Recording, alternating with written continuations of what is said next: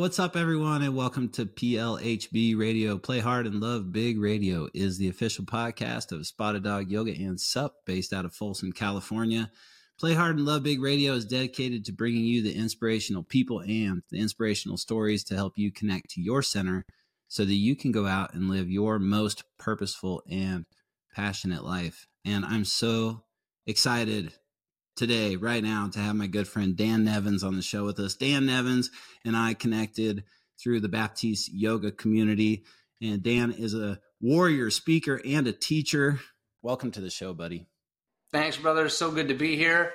Appreciate you having me on, and also just get a chance to catch up, man. It's been a little too long, not like crazy long, but a little too long. So I'm excited to see what's happening. Same here, man. Actually, the last time that we hung out in the flesh was in San Francisco for the Veterans Yoga Teacher Training. You remember that? I do. Yep, absolutely. The Unbreakable training that we did. You and I were staying at Sean's place, and we were both in the treehouse. We were roommates that weekend. That's it, man. That treehouse is legit, though. If they could just add a bathroom, peeing off the balcony into, I mean, there's something kind of primal about that too. It's kind of nice, but gets a little weird when you start pooping off the balcony. Right. But I mean, weird is relative, right?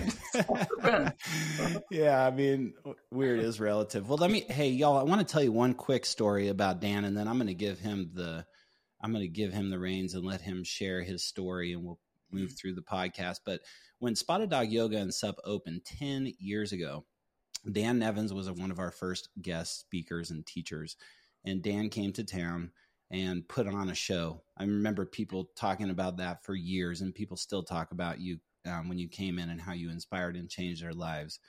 Personally, from Katie and I's perspective, it was the energetic bolt that got Spotted Dog Yoga off of the ground. And I remember the evening after Dan's sessions, we went downtown, historic Folsom, and we had dinner at Chicago Fire and kicking back, having a great time and whatnot.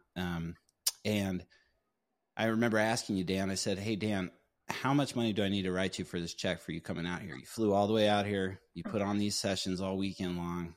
You're like, let me think about it, So a couple weeks later, I reach out. I'm like, Dan, how much do I owe you, man? I'm going to write you a check. And he said, you know what? Just think of this as a wedding present for you and Katie.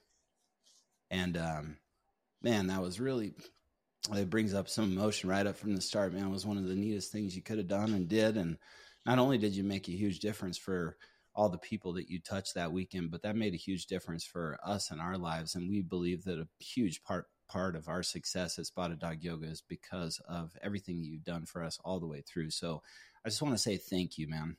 Oh, man, it is, it's an honor and privilege. I think that's what, I don't know if I have the sort of authority to say, I think that's what the world is missing. It's just people being good to each other, right? Not being like, if you can be good to someone without being bad to yourself, then that's what I think that's what we should do. As human beings on this earth. I mean, the world is, man, it's crazy out there. I don't watch the news, but if you were to watch the news, I get enough from like my little channels that I sort of observe the world from. If you look around, everybody's talking about how different we are and et cetera, picking sides, all this. And I'm like, man, if we just stopped to realize how much we're so much more the same as each other than we are different. And if we just found a way to treat people in the way that we would like to be treated in a certain situation, man, then the world would probably be pretty awesome. I mean, it's still awesome, but the awesome side is struggling, with all this sort of negativity happening in the world. So it is cool to be able to share space. Even we go back 10 years, right? To share, a little longer than that, but to share space and just have a chance to be together and bring some East Coast love out there to the West Coast. Yeah, we need some of that, man. Some of that intensity that you got out there in the East Coast. Although I think Florida is probably a little bit different, a little less intense than the far East Coast, right? Yeah, it is. We have a little bit of everything. I call it, when I'm in New York a lot, I'll say, I'm in Florida. I mean, South New York, right? Because like everybody comes down eventually, right? It's pretty hard to find a native Floridian. I mean, they're here, obviously, but, there's a lot of people who are just from somewhere else. Mm-hmm. I mean, I'm sure it's like that in California as well. Yes. Probably everywhere at this point. Yeah, similar everywhere, it seems like, but Florida for sure, escaping the wintertime to get down there and warm up a little bit. It's it. Snowbirds, as they call it. The snowbirds, that's right. Speaking of that, I told you already, but I want to let the guests know that I wore this shirt today, this red shirt, because, well, it makes me feel like it's Christmas that I have you on this podcast, dude. It's like actually like 68 degrees outside here in Florida. And so that's good. Like that is goodness, because it was kind of cooking the summer. So yeah, kind of like a little bit of fall weather for you. I know your request was that I wore a sparkly Speedo and a tank top and a biker hat, right? I forgot. I was going to wear mine, but it's still in the laundry because I got it messed up last night. Well, that's one of those things I think was kind of funny about like in 2020 when everybody started getting into Zoom, and still now, is you just never know if somebody has pants on. True. You don't know. I'm not going to show you. Yeah. I don't want to know. Yeah. Keep it above the chest there, dude, right, or whatever. Keep it up here. Above the belly, man, for sure. Oh my goodness. So it sounds like you're into some serious golfing, huh? Yeah. Like I used to play a lot and used to be pretty good. Especially for a guy with no legs. But, life, travel, work kind of happens, and then you play less and less and less and less. But one of the things I realized while I was convalesced over the last year and a half was, man, I got to move my body in a way that feels really good, And there was a good while, like even for a while, even after I got all this, I had stage 3 colon cancer and a surgery that failed, and I was flat on my back for months and months, and like exposed organs, just bad, just bad. And then so when I was finally able to get up and get moving, like yoga was a little out of the question just because I was still very sensitive in my abdominal area. Like upward facing dog took a while to even think about doing. But like I could twist and run. It's like, I got to get back out on the golf course. And like that has been, it's been a little bit of a lifesaver, like a life raft, if you will. It's like I kind of threw myself that opportunity to like say, I'm like, maybe I can still do it.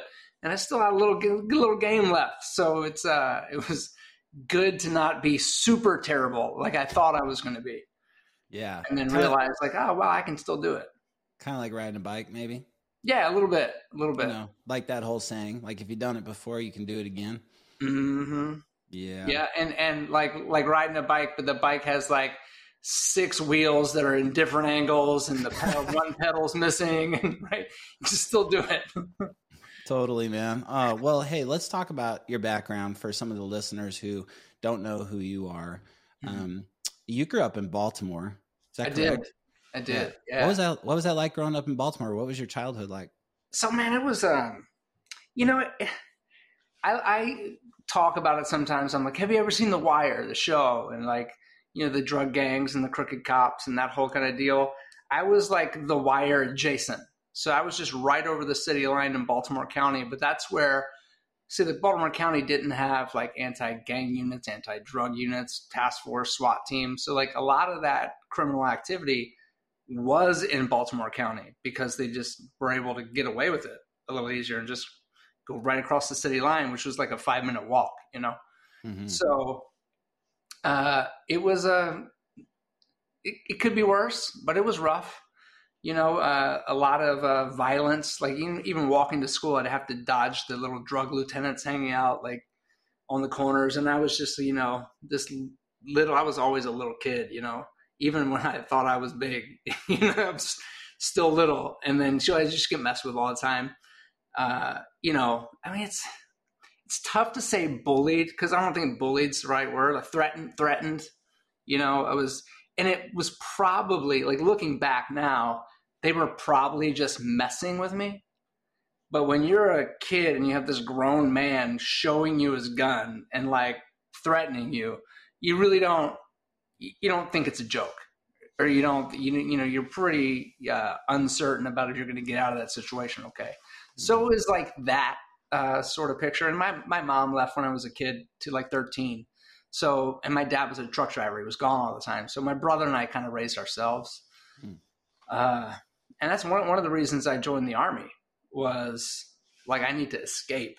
Like I need to, like how, like I always knew I'm like, I got to do something different. Like I'd look around my landscape and I'd see people that were like, grades ahead of me, and they're like still living in their parents' house, or you're dealing like low-level drug dealers. And I'm like, man, that's not what I want.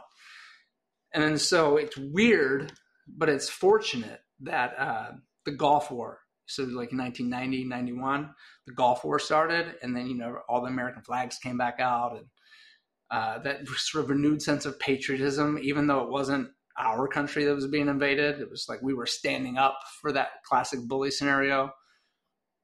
I mean, who knows the actual truth of like what was really happening geopolitically, but the narrative was, like this, this renewed sense of patriotism, and we were going to go and, support our way of life overseas, so it, wouldn't happen at home. And so like that was sort of the impetus to be like, okay, this is the military, something I should do, because not only do I get to like serve my country and sort of stand up for that whole bully situation and take up arms, like actually have a fair fight in that situation, which was, like, as a kid, all those almost fights and threatening, like they weren't very fair. Little retribution, weirdly enough. And I got to leave. I got to like escape. And so that was cool. It was like a way out that became a whole, I guess, part of who I am now. Mm-hmm. Yeah, totally. And what was your experience in serving? Like, how did it go? How long were you in Iraq? And then how does it transform from there? Yeah, it's crazy because I joined initially like, okay, I'm going to do 4 years, and I'm going to do the GI Bill and the college fund, get money for college. I'll be the first person in my family to go to college. Like, I was like so excited. And then, so I did. I joined initially for 4 years. My first duty station was in Germany, so that was actually really cool because I got to be the poor kid from Baltimore. We grew up really poor, so like now I'm like in Europe, and I could just hop on a train and go to Florence or Paris, or I got to travel all over Europe and like see all the things that I saw like in my history books in grade school, And it was eye-opening. It made me just, culturally open my eyes. I learned how to speak German while I was stationed over there, and met really great German friends who I'm still friends with today. Wow. But then I did the thing, I can't say unfortunately, because I have an amazing daughter out of it, and who's 29. I can't believe I have a 29-year-old daughter. I'm like, wow. How is she older than me? Doesn't make any sense. But, how'd you pull that off? Weird. But, I got married very young to a woman I should not have gotten involved with. So I wound up, she literally went sideways in her life, and I raised our daughter together. So I was basically a single dad. And so then at that time, like I'm getting out of the Army, I'm basically a single dad. I'm like, what am I going to do? So I re-enlisted, did 4 more years to Fort Bragg, North Carolina, because I was a paratrooper. So when I went to Germany, I was like, there's no airborne units in Germany. So I learned how to jump out of airplanes and wear the maroon beret and be all like cool, but I didn't get to do it. So I re-enlisted to have that opportunity to do that. And Fort Bragg, North Carolina is the best place in the world to be in the Army. I mean, I believe. You have special operations there. You have, 82nd Airborne Division. I was in headquarters of 18th Airborne Corps. So, it's a 4-hour recall to anywhere in the world. That sort of like, beat your chest and be like, if anything happens, I'm going to be the one that's going, like that sort of macho, masculine vibe. Yeah. But I absolutely loved it. But it was peacetime Army, and I was successful. But I was like, time to turn the page, got out, and then simultaneously re-enlisted into the National Guard, first in Maryland, right? Because I was going to go home, because I was like, I get to go home. Because when you're gone for 8 years, you start to get homesick. At least I think most people do, but I certainly did. And then I got home. I was enrolled at the University of Maryland. I had to wait to start the fall semester. And I just started looking around, and all my friends were living in their parents' basements, low-level drug dealers, like that whole, and I was like, sort of the same thing I escaped. If I, for some reason, thought it was going to be different, but it wasn't. Yeah. So I just packed up all my stuff and moved to California, but NorCal, so up in Sonoma County. Mm-hmm. And so I went to school at Sonoma State, graduated, but that whole time, studied business there, loved it. It was a great vibe. Got remarried to like a much better version of a wife. We're not together anymore. So now I'm on number 3. Third time's the charm. That's right. And your new wife's, her name is Kaylin. Is that correct? Kaylin, that's right. Yeah. And she's absolutely incredible. Yeah. Congratulations, man. Thank you. Mm-hmm. And so I stayed in the National Guard that whole time, right? So 1 week in a month, 2 weeks a year. I was in the Guard when 9/11 happened. And then so there was a sort of scare that we might be called up. I actually went to some stateside deployment, which wasn't that called Operation Noble Eagle. It was just an inconvenience to be pulled out of school for 6 months. So then it delayed my graduation from college, but then I went back, graduated, and then a year later was deployed. And now I'm a pharmaceutical sales rep working for Pfizer. Like, just built a house on a vineyard. Like, there was a Cabernet vineyard as far as you can see from my bed. I mean, it was somebody else's Cabernet vineyard, but it felt like it was mine, right? Like I could see it all, but my little fence was there, and then a Cabernet vineyard as far as you could see. I felt like I made it, and the poor kid from Baltimore, done good, paid his dues, went to school, first person in his family to graduate college, like that whole like life is going well, and then boom, deployed to Iraq. And supposed to be for 6 months, turned out it was 18 months. But I only did a year of that deployment because on November 10th of 2004, I was severely, catastrophically wounded by an improvised explosive device that detonated beneath my vehicle as we were headed out for a 72-hour dismounted counterinsurgent operation. So the idea was we were going to drive out to where the bad guys were supposed to be, kind of hop out of the trucks, do our little dismount, sneaky patrol to, handle business, come home. That was the idea.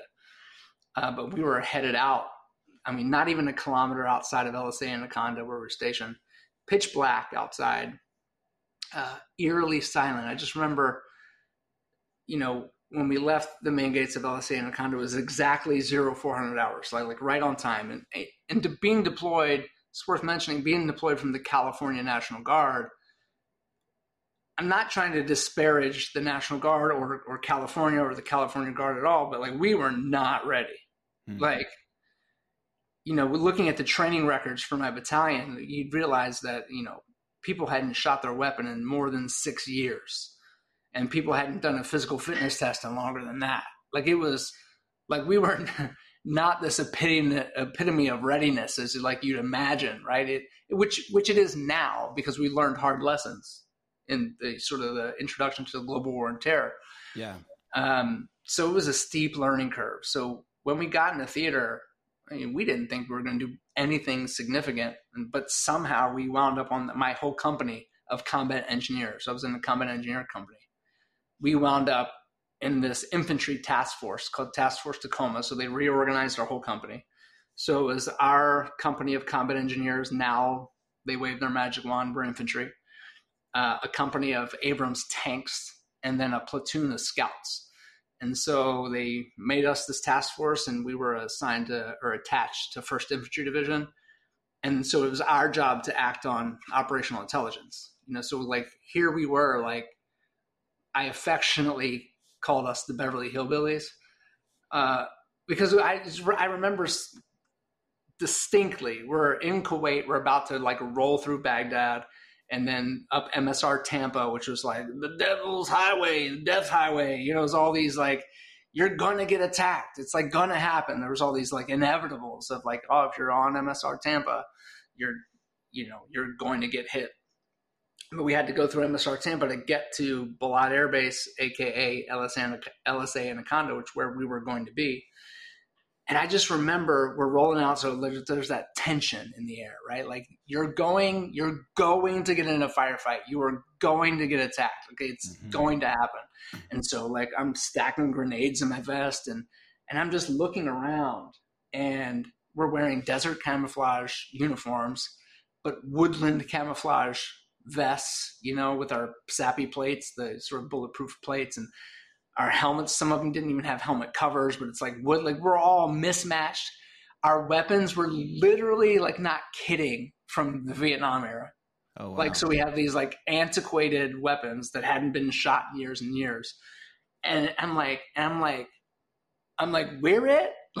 Like, I heard banjos playing. Like it was like, here we go. And our vehicles were like woodland green, not even camouflage, because they'd been worked on so much and so many different hodgepodge pieces. And we had no roofs. We had like plywood as our roof with like duct tape, which we called 100-mile-an-hour tape, and like paracord tying down pieces of plywood. And like, since we're in National Guard, we had a lot of different like civilian job sets that were, in our group. And so we had welders that were like welding pieces of steel where we didn't have doors. Like it was like literally like, I'm like, I can't believe, we're the most professional army in the world, but like, this is what we're rolling with. And what was extra funny was, I know it's making the story longer than it has to be, but what was extra funny was, so we're in Kuwait, so we're leaving, and protecting these gates of Kuwait, which is like relatively, there's nothing happening in Kuwait. Like it wasn't dangerous. Were active duty Marines and active duty Army guys with like the best gear possible. Like they have all the right stuff. Everything's matching. They have the latest and greatest of everything. And they're staying where it's peaceful and nothing's happening. And we're going into like imminent danger, allegedly, and we have like the hoopties. We got the leftovers of like the Army refurbished depot, right? Like, yeah. And then here we go. Interesting. Yeah, crazy. But we got into theater and got assigned to that task force and learned some really tough lessons. We started losing people, and then as a result of losing really good men. Like I say men not to be exclusive of women, but we didn't have women at all. We were a combat arms infantry company. It's a little different today, but back then, just all guys. All guys. And we started losing these great men, and there's something really powerful about goals. If you're in business, you know about goals. I know you yourself and your wife, you know about goals and like what it takes to, achieve a goal, and then what the consequence of not achieving your goal means for your life. Mm-hmm. And in this situation, the consequence of not meeting your goal, and our goal was to at least rise to, it would be wrong of me to say rise to mediocrity, but we were less than mediocre to begin with, right? But rise to be effective. Like, can we be an effective combat unit, like door kickers? And like, can we elevate? Because we had some, weight issues for some of our folks and untrained. But here's what I'm really trying to say is when the consequence of not meeting your goal, at least to be an effective combat unit, when that consequence of not meeting that goal is that your best friends die, the amount of human transformation potential in those moments are awe-inspiring. And so I got to be witness as a leader, to be witness to this incredible human transformation, to watch people who were terrified, untrained, not ready, fill in the blank of like any, like, talk about, negative self-talk, like we're not ready, like that whole, it was an attitude, but that got better. And then we got better and we got to be really good. And that's powerful. But anyway, What did it Yeah, go take ahead. what did it take for you as a leader to get people to the point where they were letting go of their negative self-talk and they were stepping into their role in a more powerful way? That's a really great question. And the answer to that is I had to stop it for myself. Got it. You know, I guess I'll share this story too. It's one I'm not proud of, but it's real, right? When we first got into theater, like we didn't know what we were going to do. Like we're going to be at Ellis Anaconda. Oh, then, what's going to happen? We're reorganized as infantry, but like, what are we really going to do? This is before we got assigned to this task force. And we were going to do like gate guard, like be on the entry control point, like the front gates, and then in the towers, like watching over the base. And I was like, oh, that's really the pushing the extent of what we're going to do. And then turns around, we're getting assigned to this task force, and then we're going to be kicking in doors and chasing down bad guys. And I was terrified. I was like, not with these people, not with the Beverly Hillbillies, and it was not coming from a good place because I wasn't too far separated from active duty. I still had friends that were still in at Fort Bragg and 18th Airborne Corps and 82nd. And so I literally went to the internet cafe. This is before you can use a phone. Like it was basically the Stone Ages. And I emailed like everybody I still knew on active duty. Hey, I wasn't trying to leave combat or leave my deployment. I was trying to leave my unit. I was like, do you have anything open? Are you downrange? Can you get me assigned back to like you people I trust? And fortunately, all those emails went unanswered and we just got thrown into the fire. And I've never been so blessed to have been in the position that I was because I had to learn those hard lessons myself. That, God put me there for a reason. Like this is what's happening. And to say make the best of it sounds cliche, but this is what's happening. And if I'm going to do it, like we're going to go all in. And then so when I realized that I had to get out of that mindset of I'm scared and I don't want to be here and realizing like this is where we are and we better be good at it. Then from that place, once I got settled there, then I could be the example for people and speak real about it. Yeah. That's amazing. I feel like people in everyday life do that. They look for ways to take themselves out as opposed to just allowing themselves to be where they are. Mm-hmm. And then, by the grace of God in some way, shape, or form, we end up being where we're supposed to be. And exactly. Yeah. Okay. So then what happens next? So headed out for this mission, like again, not even a kilometer outside the base. And then boom, the silence of that pre-dawn was destroyed by the deafening blast that sent my 18,000-pound up-armored vehicle. By this time, we're in better vehicles. Like we have got better weapons, better vehicles. Like we're actually more prepared. Like we're in the fight. You're in the mindset, more of in a mindset as a group. Oh yeah, right. Yeah. We were like ready. Like we were so ready to go do this. Yeah. Because it was one of those. To give it some texture for people that might not understand. There's a lot of especially where we were in Balad, it's kind of rural. It's right on the Tigris River. And so there's it's kind of a lush landscape, giant date palms, pomegranate orchards, orange groves, grape vineyards. It's beautiful, actually. Wow. It's not very deserty, which a lot of people kind of feel that it might be. But typically most of the missions you're getting is like, okay, you're going to do a patrol, or you're going to go meet with the local leaders and we'll give candy and soccer balls to the kids, like sort of that, what they called hearts and minds. But it was great because you got to interact with locals and they'd tell you where the bad guys were. And then, most of the sort of lion's share of the time, it was like, you're just kind of being present and observing for danger, but there's not a lot to do. And then you get an IED attack or maybe a small pop-on ambush and you'd handle business or lose some people. It's hard to say that. It's hard that I can say that so nonchalantly, but that's just reality of it. And but most of the time it's just sort of, you're on hyper alert, but you're just kind of going through this routine situation. So when the operations came that were like, no, you're going to have an engagement. Like, the threat level is ultra high.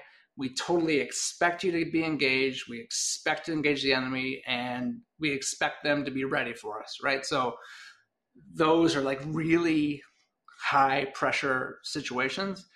And this was one of those. But we were ready, prepared. I was leading this particular operation. My boss, my platoon sergeant, I was the first squad leader of 3rd Platoon. My platoon sergeant should have been leading it, but he was having hernia surgery that same day. And he wound up driving the vehicle that I was in, because he was the type that he couldn't just let his men go in harm's way without him being there as long as he could. And so he volunteered to drive and drove my vehicle, the lead vehicle, in a 6-vehicle convoy headed out to where we were going to get dropped off. And then again, the idea to go sneak through the bushes, for lack of a better word, to go find the bad guys. And when we hit that IED, it was 255 millimeter artillery shells that blew up right underneath my feet, and I'm sitting behind the driver. So though that explosion and the corresponding shrapnel from those 155 millimeter artillery shells shredded Mike into pieces, who was driving, and then my legs. And I remember, when the explosion happened, my head was bowed in prayer like it was before every mission. And when, boom, I just remember not so much a loud noise, but like my ears were ringing and I could hear the truck basically disintegrate around my body. Like, it sounded like shaking bolts in a jar almost. And I might have been knocked out for a second or two, I'm not sure. But when I opened my eyes, I realized that I was ejected from the truck and I'm laying in the dirt. The doors are blown off. And my legs are stuck in the, I couldn't get them out. So I just remember this dust was flowing. I could see a little more now because it was pitch black, but there was some fire from the blast that was sort of little. I want to be clear here. It wasn't this big giant fire. There were little pieces of fire from like all the oil and transmission fluid that was blown out of the engine. And those little pockets were catching on fire in my vehicle. So I could see some now with the light from the fire, and the dust was descending, and I saw my weapon stuck in the door frame of the vehicle. And I just remember saying to myself, Dan, get up, put your weapon into operation. Dan, get up, put your weapon into operation. And I couldn't move. I still don't know why, like physically I couldn't move at all. And then I looked, I guess I could move my head because I remember turning my head, and then I saw Mike. And it was painfully obvious that he was no longer with us and made the ultimate sacrifice. And then I was like realizing that I was probably hurt pretty bad, like more than I knew. And I just remember like pausing for a minute and listening, and I just heard my team moving, securing the perimeter, doing everything they're supposed to be doing. And I'm supposed to be the guy yelling out commands for them to do everything that they were doing, but I was saying nothing, but they're still doing everything right. And I was just like, I caught my breath for a second. I was like, okay, I better check myself out. And I grabbed my helmet, and it came apart in 2 pieces in my hand. And I was like, shit, right? But I'm conscious, right? So that's good. Like my head wasn't hurting at that moment. And we're trained to start with our head and then go down to see if you're bleeding, all this stuff. And I just remember my hands were stinging, but I had a taste of blood in my mouth. My face was really hot. My face just felt really hot. My ears were still ringing. I had that taste of blood in my mouth, and I'm doing all this and I'm checking myself. And there's a little bit of light, but it's still dark, right? So make no mistake about it. It's still, you're very confused and disoriented. At least I was, just being blown up like that. And I remember I reached up for my legs, and my legs are still attached, but they're stuck in the vehicle because the undercarriage of the truck had like exploded upwards and pinned my legs in, like peeling back a tin can and smashing something in it.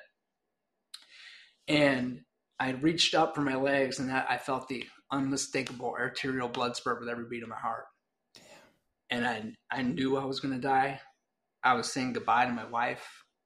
my 10-year-old daughter was giving up and losing what seemed like all of my blood in this miserable place on the planet. And then I just, how they say, when you're about to die, your life flashes before your eyes. That wasn't really my experience. It was more like a slideshow of things like left undone. Maybe call them like unrealized goals. I don't know. And I remember the quality of it, but I don't remember the images specifically. But I do remember the last image. And it was my 10-year-old daughter, but all grown up, dressed in white head to toe, and walking down the aisle without her dad. And I shot up. Like it was I shot up, and I was like, I'm alive. And I better like do something to keep it that way. And I just reached my hand in the wound in my thigh. Like some of the shrapnel from the blast had torn through my thigh, like all the way to my femur, and actually punched a big hole out of the roof of the Humvee, the 1/2-inch steel roof of this Humvee. Damn. And I just pressed against the piece of shrapnel that was still lodged in my femur. Like some of it stayed behind. I just remember feeling it was hot and goopy. Like I thought I was going to be like MacGyver and like, God, just grab the artery, pinch it off. Like I'm good, I got it. Like, but it just wasn't like that. I just pressed and prayed that it would give enough time for a medic to arrive. And like I was kind of fading in and out. It's like I blinked my eyes and there was my medic, this guy named Dan Smee. He just looked at me in the face and lying to me, saying, Sergeant Nevins, you're going to be all right. Well, he was screaming it, Sergeant Nevins, you're going to be all right. And I blinked again. There was a tourniquet on my leg. Blinked again. One of my team leaders was putting an IV in my arm to get my blood pressure back up because I lost probably, most of my blood. And then my whole team was there, putting themselves in harm's way to remove my legs from that vehicle that was still on fire. And then on a helicopter back to the combat surgical hospital, which was right next to the main gates of LSA and the condo that I just left maybe 10 minutes before. And then so thankfully for that proximity and the blood bank that they had there, they were able to get my blood pressure back up and do the whole thing and surgery. And I woke up and there was a combat nurse's face right in mine. She just didn't want me to look down. And she said, Sergeant Nevins, you're a very lucky man. We managed to repair your femoral artery. We had to take your left leg below the knee, managed to save your right one for now, but you'll probably lose that one too. She was right. And man, I was like instantly in the hole. Like, what can a guy with no legs do? How's my wife going to love me? I just took myself down that sort of pity party road. Yeah. And then I took a breath. And then I looked off to my left side. And then there was just I'm in a tent. So I say hospital, combat surgical hospital, it's a tent. Mm-hmm. And against the wall of the tent was just my whole team, my family, just waiting for me to wake up. I just remember they surrounded my bed. And we told horribly inappropriate jokes, which is like, I think what we do. It's sort of how we love each other in the Army. And I think it's kind of like dudes too. Like how we love each other is like make fun of each other, like, from love, but there's no exception to that in the military. Yeah. And then told stories about Mike, who I wear this bracelet for every day. And I fell asleep and woke up at Longshore Regional Medical Center, bunch of surgeries there, ultimately at Walter Reed, where I spent 2 years and 30-some different surgeries. And then transitioning out and going back to the real world. Wow, man. Hey, I've heard you tell this story quite a few times, and I know you tell it on the regular. How has it been healing for you to share your story?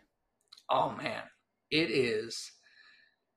So there's a lot of psychological terms for this, like immersion therapy and whatever, but you have to tell your stories, especially if they're traumatic. Because it's profoundly impactful for me. Like I started telling my story way back when I was at Walter Reed to sort of help. Wounded Warrior Project was barely existing back then. And then so they were the ones in the hospital, like getting things done and like actually making stuff happen. And they were the ones that helped me prove that my disability didn't define me, but like taking me out to go snowboarding and wakeboarding and, bringing my family, having like togetherness time, and realize, oh, I can still do this without legs, like that whole thing. And so I started telling my story to help them fundraise, because I was, it's a whole nother story, but at Congressional Golf Club, it turns out you have to be like really wealthy to be a member there. We needed a golf tournament there, and it cost $4,000 to play in this golf tournament. It was a fundraiser for Wounded Warrior Project. And I thought that was a lot of money until I realized the net worth of the people that were there. And so at the end of that tournament, I said, can I just have the microphone? And I impromptu told my story for the first time, like everything that happened. Nick, tears, snot, like I struggled through it. Yeah. And then I asked, I was in sales, so I have no problem asking people for money. So after I was done with the snot and tears, I sort of like brought myself back into reality and said, and you mother effers, but I didn't say effer, should be ashamed of yourself. I thought $4,000 is a lot of money. It is for me, but it's not for you. And I know it. And so what I'm asking you to do, I'm not asking you to take food out of your family's mouth, but I'm asking you to write a check that hurts just a little, right? Just a little. And we raised like an extra $280,000 that day for the Warrior Project. And then I'm not saying this because it's actually good, but I just remember, because they had no real money back then. I just remember I'd go to another event and they're like, hey, Dan, you want to say anything? Right? Yeah, they kind of like kept putting you in a place where you could share your story. Right. Really, yeah. Yeah. And then so I started doing it. And the more I told my story, not only the more I remembered, right? And then but I got to like bring it all back out in front of me. And instead of it being stored as one of the most painful days of my life, excluding like watching one of my best friends like literally in pieces, and and like that whole image, and how jarring that is to think about. But I still see everything, but my relationship to it is completely transformed. Like now I don't see like death, destruction, like I'm not angry. I got to be like, wow, like I get to like, I can't change it. I mean, obviously I would if I could, but that's not a thing that we can do. So I was able to transform those emotions, and now I can see the picture, right? But I'm left with, man, how much admiration I had for Mike. What a great human being he was. And I still have a relationship with his children. Wow. Like I'm able to tell stories about Mike and like propagate his memory out into the world and like feel good about it. And then remember things, and then not only remember, but then, okay, so what is there to learn about it? So the more I get to share my story, one, from a place of sort of vulnerability, right? And not to sound cliche, like when you share from that place, it gives other people permission to share from that place. And so when you can share your story of like trauma and heartbreak, whatever that is, however the world was like against you, when you can share that story, then now other people feel comfortable sharing their story. And then you really get to know people too. And like that is, I think, what brings the world together. So not only did my relationship to that trauma transform, but then it's sort of like, as a storyteller, I get to share stories like that. Then other people get a little bit of courage to share their story. Mm-hmm. And then they can have that benefit of transforming their relationship to the pain. We focus a lot, especially in the military, on PTSD, post-traumatic stress disorder.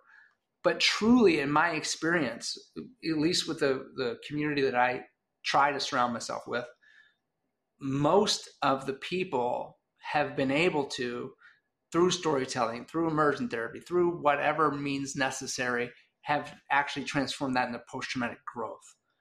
I've learned so much more as a person. I'm so much more aware of this human experience for all people as a result of going through intense trauma. And so, I view it as a net positive for sure. And yeah, it sucks sometimes because I have to put prosthetic legs on and they get sore and, swollen and multiple surgeries. Like once you're an amputee, people might not know this, you're always having surgeries because things change and transform, and it's not perfect science the way prosthetics fit. So there's a lot of like ongoing stuff that could take you out, but then you're back in, So yeah, it's totally a net positive. Like in a weird way, I wouldn't trade it. Yeah, it's like we should start using the word PTG, post-traumatic growth. Yeah, I like that. No, I know being around you, I just who you are and the way that you share, I feel like I can just be myself. And even if I'm not sharing a story or some traumatic event per se, I am just like feel comfortable around you because I know that you're being vulnerable and real with me. And I've always felt that way around you, like I know that's one of your qualities too, discernment. Yeah. Your best qualities, right? Like intuitively, I just get this, amazing feeling around you, man. Thanks, brother. And how amazing is that for Wounded Warriors? You're still doing work with them, right? It's almost been like 15 years you've been working with them. Yeah, it's crazy. But 16 years. But okay, so since 2015, I stopped working for them directly, but I'm still involved. Like I still call myself a spokesperson. Yeah. I actually did. So Wounded Warrior Project is 20 years old now, and so I've been involved for 19. Yeah. Started working for them 16 years ago. And I had a bunch of big jobs and teams in the organization, and sort of feel like I got to contribute in some small way to the success of the organization and to be able to serve more and more warriors and families. And but then I found yoga. Yeah. And at like the time in my life that I needed it the most, and I was using, let me rephrase. I was leveraging my sort of status in the organization as a vice president and as a wounded warrior myself to be like, what I'm just going to do is I'm just going to go teach yoga to all these different events of warriors. But meanwhile, I had a real job I was supposed to be doing. So it got to the point, and I was able to manage both. Like I was able to do both. But as the organization got more sophisticated and they were like, they hired the Bobs. Do you know when I say the Bobs, that cultural reference from The Office? Oh, no, I do or not Office Space. Okay. Where they brought in the Bobs to like reorganize. But these Bobs were just there to like define roles and job descriptions, sort of put organization to this awesome nonprofit that grew up really quick. Sure. And it was starting to get to this critical mass, like, okay, we need to really get disciplined and structured. And then, so I was telling the Bobs about how like, I teach yoga, I have these roles. And then it got to the point with like the chiefs and the CEO of like, hey, so we love that you're doing this yoga stuff. It's actually wildly beneficial, but like, we need you to stay in this lane over here because that's the job description. And I was like, fuck you, I'm out. Like, you can't tell me like that whole, not that I'm proud of behaving that way. So then we reached a compromise where I still got to do as a contractor the work that I was most passionate about, which was helping people share their stories and working with that community and doing those things. Obviously not the scale that I was, being compensated, but whatever, in a way that felt good. So then I could go do my own thing as a storyteller and teach yoga and keep the involvement and the best parts of my job. Yeah. Oh man, that's awesome that you're able to have the both of best worlds, right? Yeah, the both of best worlds. You got the both of best worlds. I try to say things backwards all the time. Katie half the time doesn't understand what I'm saying, It's so all right. It's a good thing at least you're understanding me. I got you. Hey man, talk about yoga a little bit. Touch on how it's made a difference for you, how you still use it, and then and I also want to talk about your battle with cancer and how yoga helped you through that. But how has yoga made a difference for you in your life to the point where you want to share it the way that you do?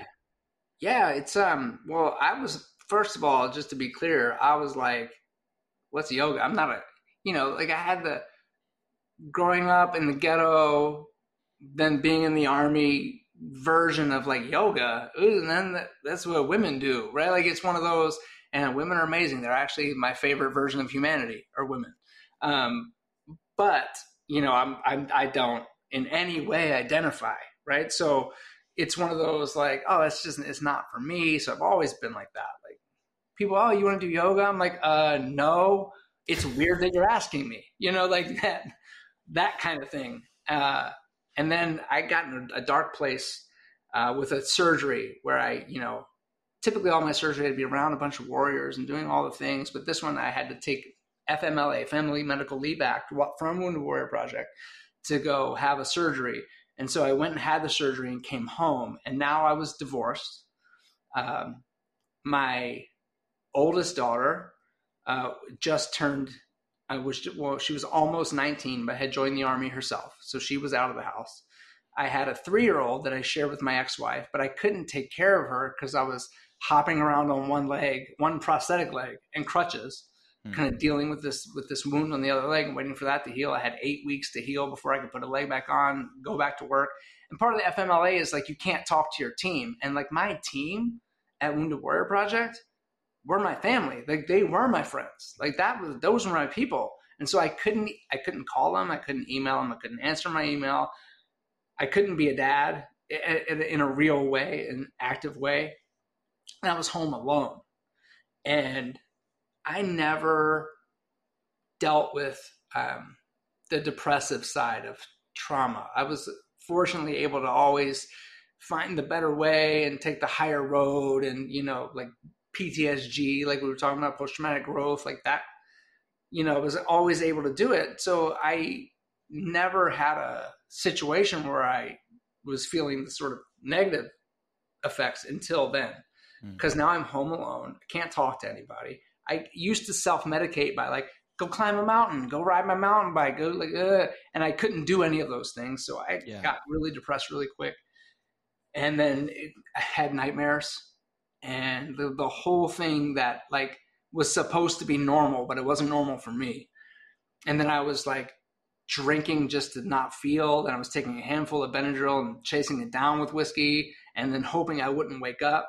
And I was like, all right, this is not good. And I didn't want to call Wounded Warrior Project because I was like, oh, they're going to overreact. And also my ego was involved as a leader too. I didn't want to look away. So I called a friend of mine, and unbeknownst to me, this friend of mine, who was more like an acquaintance, but for some reason, divine intervention, I felt like I'm going to call this girl I know. Unbeknownst to me, she had just done a bunch of yoga teacher trainings with some weird dude named Baron Baptiste. Yeah, strange dude, that guy. Right. But I didn't know that. And then so I'm telling her all these things are happening, telling her how I feel, and I'm more snot and tears. And she just listened. And then when I was done, she was like, Dan, you need some yoga in your life. I said, that's the dumbest fucking thing I've ever heard. I was so mad, Nick. I was like, no. And so she said, well, what about meditation? And I said, well, okay, that's more palatable. So she taught me how to sit, and I started meditating twice a day, and it was helpful. It wasn't like a miracle cure or anything, but it was helpful, especially connecting to breath. And then after I got better, I got my leg back, went back to work, and, life was good again. The light at the end of the tunnel, I came through it, and here I am. And I called her to say thank you. And then she's like, you owe me some yoga. And I was like, I couldn't get out of it. Agreed to 3 private lessons, and the first one sucked bad. The second one also sucked bad, and I was in pain and I was in agony. And I said, hey, can I just, I was so mad. I said, can I just do this with my legs off? Because I was wearing my prosthetics, doing all these things, and it was still sore from surgery too. And nobody got to see my legs off. Like my legs were like my best physical feature. When they got blown off, like I had to deal with that sort of body image shame. And then when I got the prosthetics, it covered it up. And then those were cool, right? Because, oh, wow, you can climb a mountain on prosthetics or ride a bike or do this. And kids always thought they were cool. Like that sort of masked my complete shame in what was left of my legs. Got it. But I just remember throwing my legs across the floor, and just figuring it out. And then I had this moment because I'm like, I'm going to do Warrior One. I'm going to figure it out on prosthetics. And poor Anna is probably just looking down at me. And I'm feeling smaller than ever in my whole life because here's this 5'2" yoga teacher in spandex and a ponytail towering over me because I'm on my knees on a mat. And she's looking at me from behind, probably now that I'm like taking myself back, wondering what the hell am I going to do? Tell this guy to do with his legs? Like, how am I going to figure this out as a yoga teacher to cue movement? And I just said, I'm going to do it myself. And she was saying, you know, these stupid things, Nick, like root down to rise up. Like, well, they're not stupid, but they felt stupid at the time. And I was like, if I'm going to do this, I'm going to do it. So I just visualized roots growing out of my legs into the, like through my mat into the earth, like powerful visualization of like, and I almost felt it. And then in Warrior One, you know, you put your arms over your head. And when I did that, the earth, like not a metaphor, like the planet sent this jolt of energy up through my body that lit me up from the inside out. And my arms flew over my head and tears were streaming out of my eyes. And I never felt more powerful, more alive, more connected in my whole life. And I was on a yoga mat, and I was hooked. I was like, it was like the earth was saying, Dan, where have you been for the last 10 years? Floating above it on these prosthetic legs, like not even connected. And I realized that the basic lack of connection to our planet, that lack of connection was everywhere in my life. I used to say that my marriage was a casualty of the war. No, my marriage was a casualty of connection.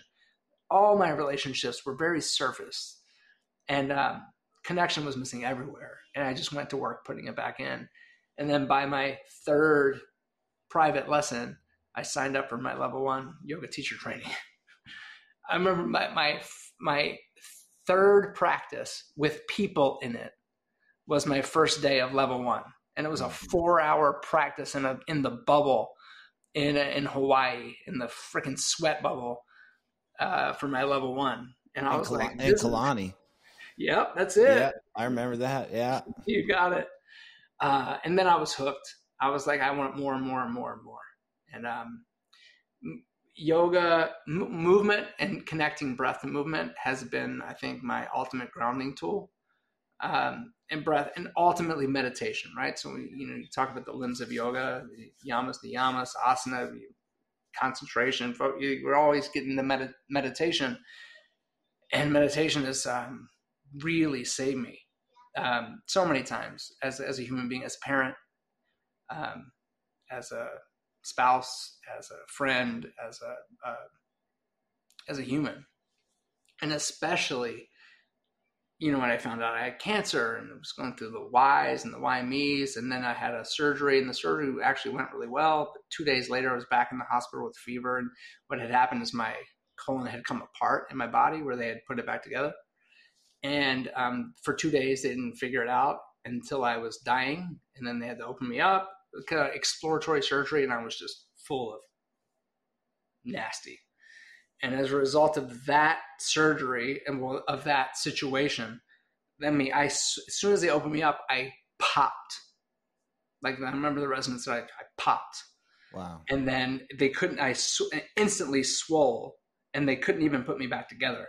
So I was like Humpty Dumpty with all exposed everything. And I'm like awake looking at, like, this isn't supposed to, like a horror movie. Mm-hmm. And had to like be like that for months and months and months until all the drains sucking all the stuff out of my body, like everything was sort of back to kind of normal to where I could get at least closed. And then I had a bag, like I was like that whole thing. And I didn't meditate. Like I was so overwhelmed that like I couldn't even meditate. I couldn't even do it. Couldn't get yourself to do it. I forgot it. Weirdly, I forgot that I had this everyday meditation practice. Or it's like, oh, it's not going to help. This is too much of a big deal or something. It was so imminent death, sort of related that I don't know why. I mean, I'm baffled by it. But I remember sitting on this couch right behind me, and that spot right there, like that's my spot. I just sat right there and like laid back when I could barely move. And I just remember saying to myself, I haven't meditated in like 8 months. And it was a daily practice. And like everything was going bad. Like everything was going bad. My attitude wasn't great. I was like tired of being next to death.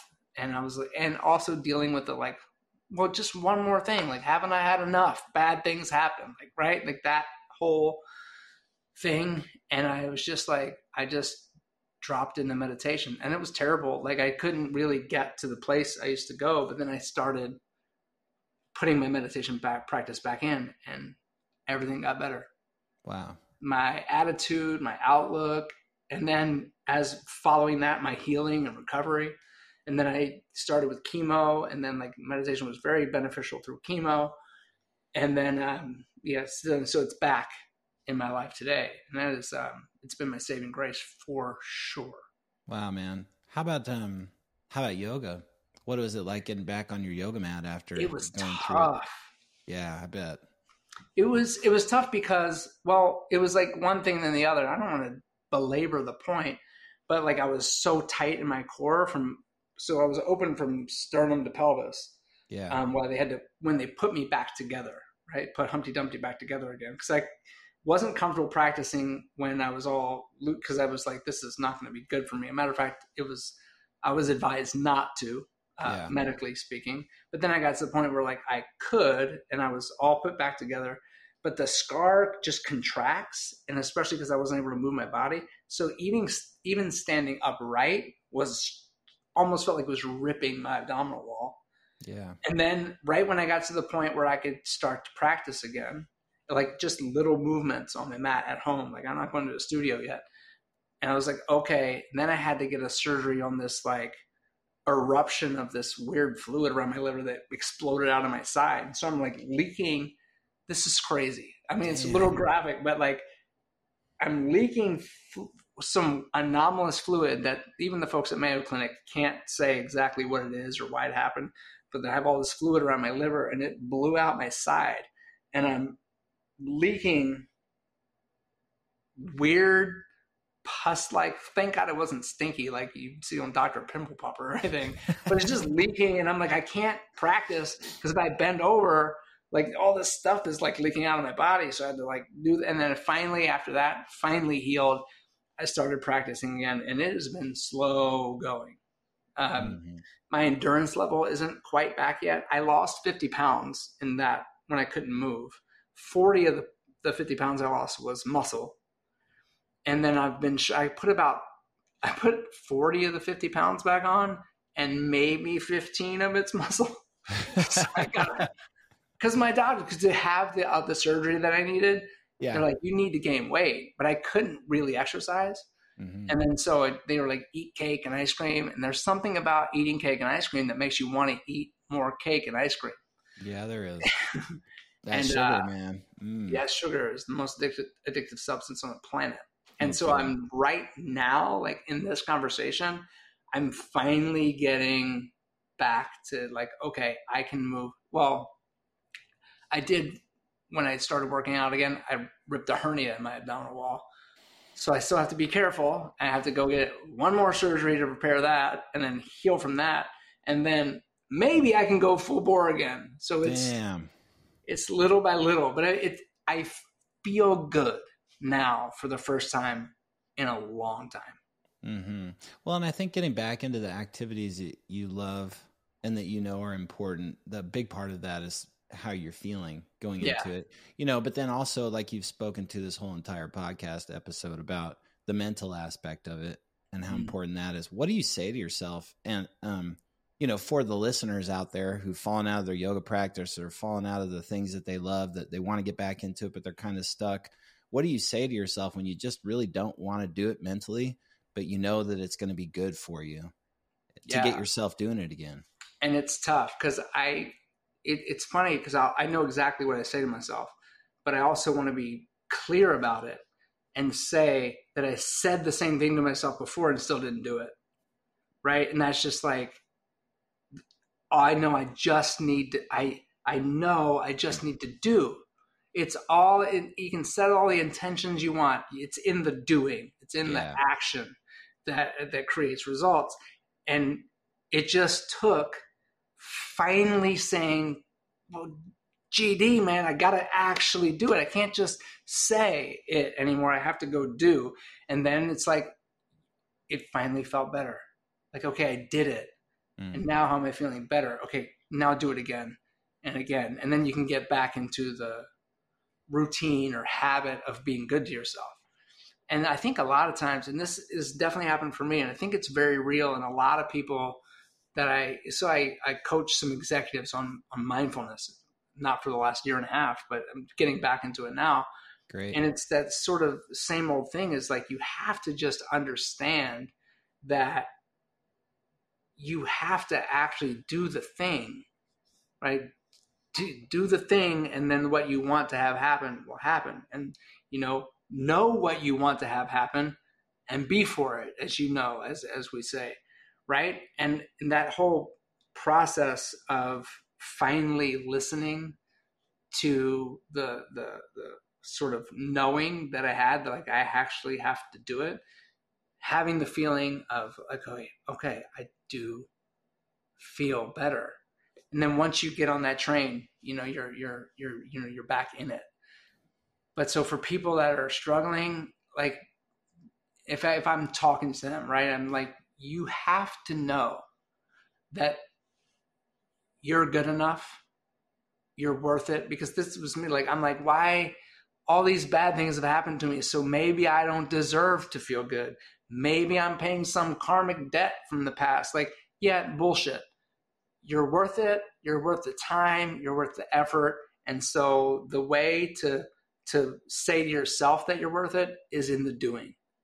And so when you do that, also you cut out the negative self-talk, right? Because then you actually feel proud of yourself for just stupid thing like walking out of the door. Like, even if it's just, I'm going to go to the gym, just walk out the door. And now you're out the door. Oh, I got to get in the car now. And now I'm going to the gym, right? So just start with the littlest thing. Just go out the door with your car keys. Oh, here I am. Might as well get in the car. Oh, might as well go to the gym. And then you work out and you do whatever it is that you can do. And then you come back and you're like, I feel better. And then that's the cycle you want to get on, because once you start feeling good, you're going to feel good. That's right. It doesn't matter what you tell yourself. You got to get out there and do the damn thing. Right? Dang, man. I know you're raising money now for cancer. Mm-hmm. And in the post that I saw that you put up, you talked a little bit about what's called the PACT Act, and it talks a lot about toxic exposure and how that leads to cancer. Can you talk more about that and why you're passionate about raising money for and bringing awareness to that whole situation? Absolutely. So I'm raising money actually for breast cancer, right? So again, women are my favorite version of the species. I have 3 daughters, an amazing wife, a granddaughter. And so I am blessed to have amazing women in my life. And I know men also get breast cancer, but at a much lesser degree. And all reproductive cancers. So the PACT Act is basically some legislation. It's a promise to keep. It's basically keeping America's promise to people who've been victims of toxic exposure from combat. Like even back to Agent Orange in Vietnam. Like the brutal reality about combat is, they're not really being great stewards of the environment during combat. Like, it is what it is, right? The burn pits, there's depleted uranium shells, there's all, and plus I'm in Iraq. Like, who knows what else is there from their time operating in these bases that we've taken over. And so the PACT Act basically, to boil it down really simply, basically states that if you've been in any of these certain combat zones, so talking about Iraq, Afghanistan, a bunch of other, like going back in time to Korea, right? That if you have any of these lists of cancers, and it's an extensive list, like any GI cancer, any reproductive cancer, if you have any of those cancers and have served in any of those list of places, then the government automatically presumes that cancer is directly related to your service. And which, I was very careful about what I put into my body. and I was taking good care of myself, and I'm physically fit, and like all the things. And to get a cancer diagnosis, I was kind of blown away. And so were my doctors. And so they even pointed to the fact that it might be toxic exposure. And then the PACT Act happened after my diagnosis sort of came into law. And so for me, I want people, like, if you're someone who has served overseas in a combat environment, or feel like you've been in an environment where you were exposed to toxins, go get screened, like get checked out, because those, known carcinogens that are out there, and the things that we don't know are carcinogens yet, especially being in the military and all of the things that they burn in the burn pits and everything else, like, you gotta go get looked at and go get checked, because you can catch something early and then not have to deal with what I went through at stage 3. Thankfully, I caught it before stage 4. But then, God, and hopefully if they have a surgery to make it go away, or take the cancer out, they don't have the complications that I had. But like, go get checked out so you can actually just see what you're working with. Get a chest x-ray, get your blood work. If you've been a veteran, like, go to the VA. If you don't have healthcare right now, if there's somebody out there listening who has served and doesn't have healthcare, you can get, through the PACT Act, free lifetime VA healthcare benefits. So you'll have a primary care doctor, and you'll be covered for surgeries and everything else. Like, go get checked out, because this is like historic level of opportunity for veterans to be able to get taken care of for things that they didn't even know were killing them. Mm-hmm. And so, knowing that all reproductive cancers are covered, and breast cancer being one of them, all forms of breast cancer. Yeah, I encourage everybody, if they're listening, go to my Instagram, at Dan Nevins, DANNEVINS. There's a link in my bio to donate. And my goal is just $5,000 for the American Cancer Society, all geared towards breast cancer research. I'm just a dude and who wants to help women, help all people, really. But I'm passionate about helping our stronger sex be as healthy as possible. Yeah, dang right, Dan. Oh, man. This has been the greatest hour and 20 minutes I've had in a long time, buddy. Thanks, brother. I appreciate that you've taken the time to be a part of this show. Heck yeah, man. Share yourself again. Play Hard and Love Big Radio is dedicated to bringing the inspirational peoples and stories so that people go out and live their most purposeful and passionate life. And I couldn't think of any better person to come on to our show and to share. You've been incredible and inspirational, and I always learn something new from you, and I'm rejuvenated and reinvigorated to go out and to live my life better because you are my friend. So thank you, man. I really appreciate it. Y'all out there that are listening, thank you for sharing our show. We've been getting better numbers, and it's really neat. And I know that's because you guys are sharing it with the people that you think can benefit. So share this with people that are vets that are out there, so that they can get a better understanding of the PACT Act, so they can get a better understanding of how yoga can make a difference. Yoga and meditation can make a difference for them and their lives. And come join us sometime at Spotted Dog Yoga and Sup here in Folsom. We are available in person and also online nowadays. So check us out at spotteddogyoga.com. Any final parting words from you there, Dan? Yeah, so understanding that a lot of your listeners might already be a yoga type of person, invite a veteran to yoga. You just might save their life. Invite a veteran to yoga. You might just save their life. Dang right, Dan Nevins. All right, my man. Thank you, everyone, for listening in, and have a great rest of your day. Peace out. Boom, boom. Boom, boom.